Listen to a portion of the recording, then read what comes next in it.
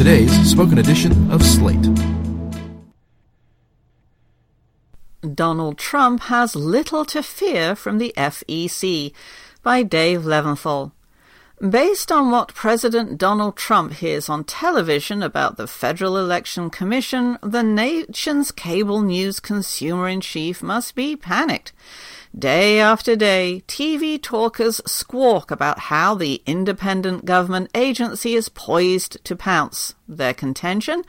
A $130,000 hush money payment in October 2016 from Trump lawyer Michael Cohen to porn actress and alleged Trump paramour Stormy Daniels could constitute an illegal in-kind campaign contribution to Trump's presidential campaign, one that exceeds federal limits of $2,700 per election and wasn't properly disclosed.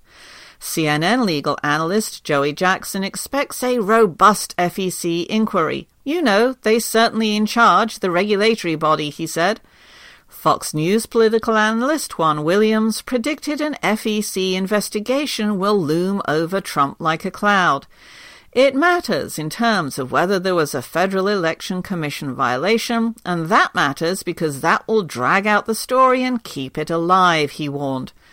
They're worried about a Federal Election Commission violation, CNN legal analyst Paul Callan said of Trump's legal team.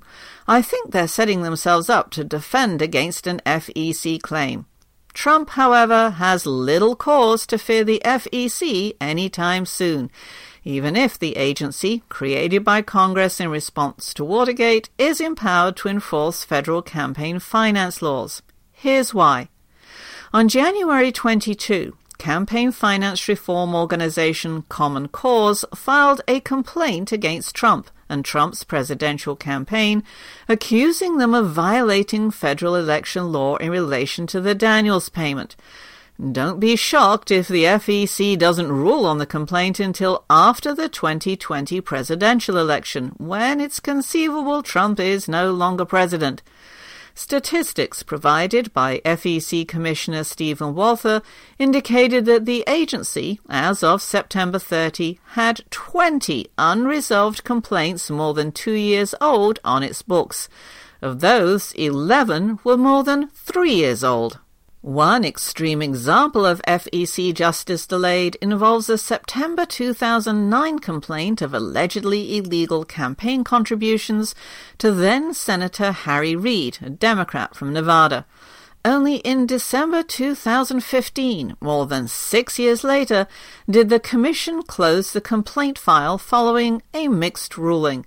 Were the FEC to take as much time deliberating on the Common Cause complaint as they did on the Reid campaign contribution complaint, they'd rule on it in April 2024. And earlier this month, in a ruling 7+ years in the making, a federal judge concluded the FEC acted contrary to law by dismissing a Citizens for Responsibility and Ethics in Washington complaint concerning how conservative nonprofit American Action Network disclosed election season advertisements ahead of the 2010 midterm election. The FEC must now comply with the ruling. Any FEC complaint is subject to at least several steps that together usually take several months. They include the agency notifying accused parties and offering the accused time to respond to accusations. Supplemental filings by the accuser and accused may further delay matters. And that's all before the FEC's General Counsel's Office, which hasn't had a permanent head since Anthony Herman resigned in July 2013, crafts and presents commissioners with a formal investigative report, a process that ranges from weeks to, in rare cases, more than 2 years. Commissioners themselves are known to wait months or even years more before conducting a vote. Delays may be prompted by any of several factors: competing commission priorities, a parallel investigation by the Department of Justice, or a commissioner putting an informal temporary hold on a particular case. The FEC does not comment on pending investigations, the details of which aren't released publicly until after a behind-closed-doors vote. Chairwoman Caroline Hunter said Monday that the FEC complaint process generally, quote, takes some time, and we want to give everybody an opportunity to respond. It really depends on each case how long it will take, end quote. The FEC reviews each complaint it receives and investigates those that meet basic criteria as set forth in the agency's complaint guidebook. Common Cause's Stephen Spaulding, who earlier this decade worked as special counsel to former Democratic Commissioner Ann Ravel, expects his organization's complaint will move slowly. It's very easy for commissioners to filibuster behind closed doors and delay any serious enforcement efforts because every single stage of an investigation requires 4 affirmative votes, he said. There's little expectation among more than a dozen campaign finance lawyers and former commissioners interviewed this week by the Center for Public Integrity that the FEC will ever agree that Trump or his campaign violated a campaign finance law in connection with the Daniels payment. It's hard to see why any candidate who is familiar with the last decade's worth of FEC inaction would be concerned about FEC enforcement, said Adav Noti, Chief of Staff and nonpartisan campaign reform group Campaign Legal Center, who, until last year, served as the FEC's Associate General Counsel for Policy. It's not usually the political affiliation of the accused that drives whether the FEC penalizes somebody, but how legal questions in a given case fit commissioners' established views, said Daniel Patalas, the FEC's former acting general counsel and current principal at law firm Garvey Schubert Barra. And as they've all had their seats for a very long time, those views are fairly hardened now and consistent across cases, Patalas said.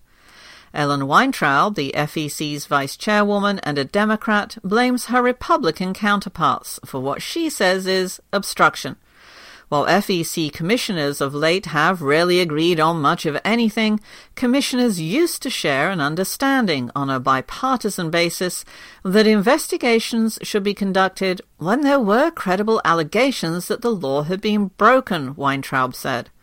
In recent years, Republicans often engage in procedural maneuvers to slow down decision-making and have been largely unwilling to conduct investigations, she added.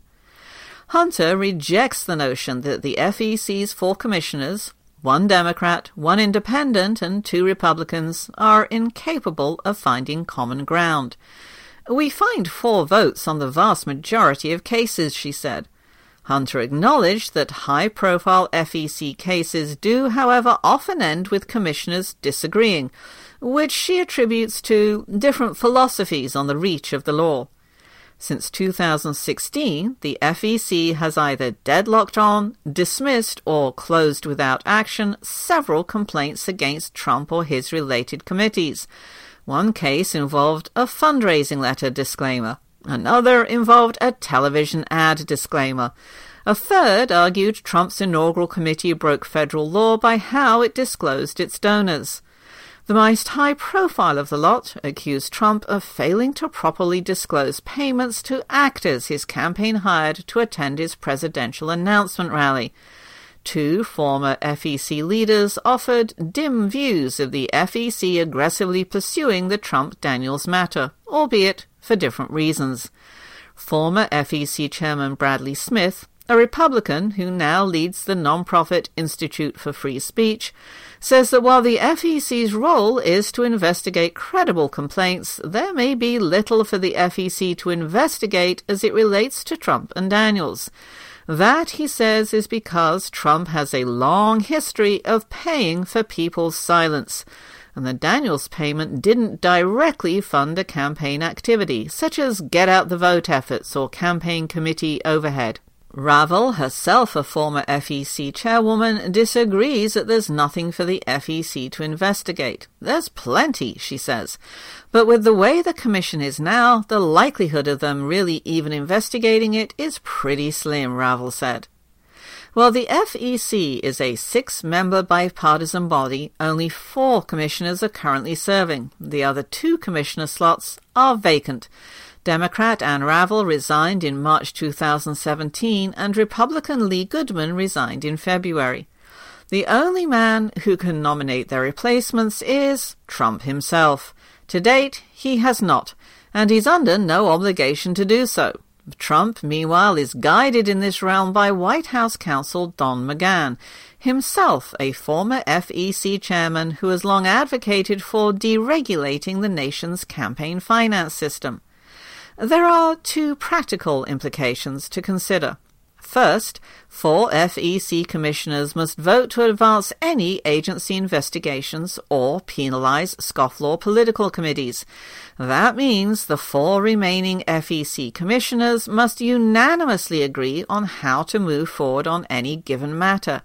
And second, were any of the 4 remaining commissioners to resign or find themselves unable to attend commission meetings because of illness or unexpected travel, the FEC would lack a quorum and therefore be prevented from conducting high-level business.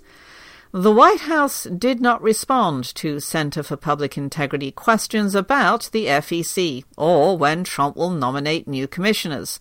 Trump in September did nominate Texas lawyer Trey Traynor, a Republican and Trump campaign supporter, to replace current Commissioner Matthew Peterson, a Republican. Peterson, like his 3 FEC colleagues, continues to serve on the FEC despite his 6-year term having expired earlier this decade. But 6 months on, the U.S. Senate, which must confirm FEC nominees, has not even scheduled Traynor's confirmation hearing, to say nothing of voting on his nomination. The FEC is a law enforcement agency, but a civil law enforcement agency. It doles out penalties in the form of fines and, secondarily, public shame. Trump is a billionaire who could pay any FEC fine, almost all fall within the 4 to 5 figure range, with what amounts for him to pocket change. And a notable apology from October 2016 notwithstanding, Trump doesn't shame easily. The White House denies Trump had an affair with Daniels, who on Sunday detailed to 60 Minutes correspondent Anderson Cooper her alleged sexual encounter with Trump and acceptance of $130,000 to keep quiet for a while about it.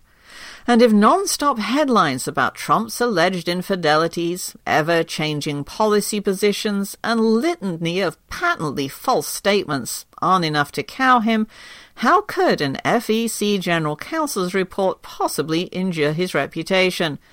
The Department of Justice, to which Common Cause also complained in January, could potentially cause Trump more trouble than the FEC over the Stormy Daniels payment, as it has authority to criminally investigate knowing and willful violations of federal campaign finance laws. It was the Department of Justice, not the FEC, that played the lead role in pursuing former Senator John Edwards, a Democrat of North Carolina, for allegedly accepting illegal campaign contributions in a bid to conceal an affair with his 2008 presidential campaign videographer Riley Hunter, with whom he had a baby. Edwards' federal trial ended in a hung jury, and federal prosecutors did not attempt to retry him. Special counsel Robert Mueller could also investigate the payment to Daniels as part of his sweeping investigation into Russian involvement in the 2016 election, although there's no indication that he has or will. Say the FEC did find Trump. There's a very real possibility he'd simply ignore it. The Center for Public Integrity in October found more than 160 examples of political candidates and committees never paying fines the FEC levied on them. In almost all cases, the federal government did little to collect the fines or otherwise pursue the matters.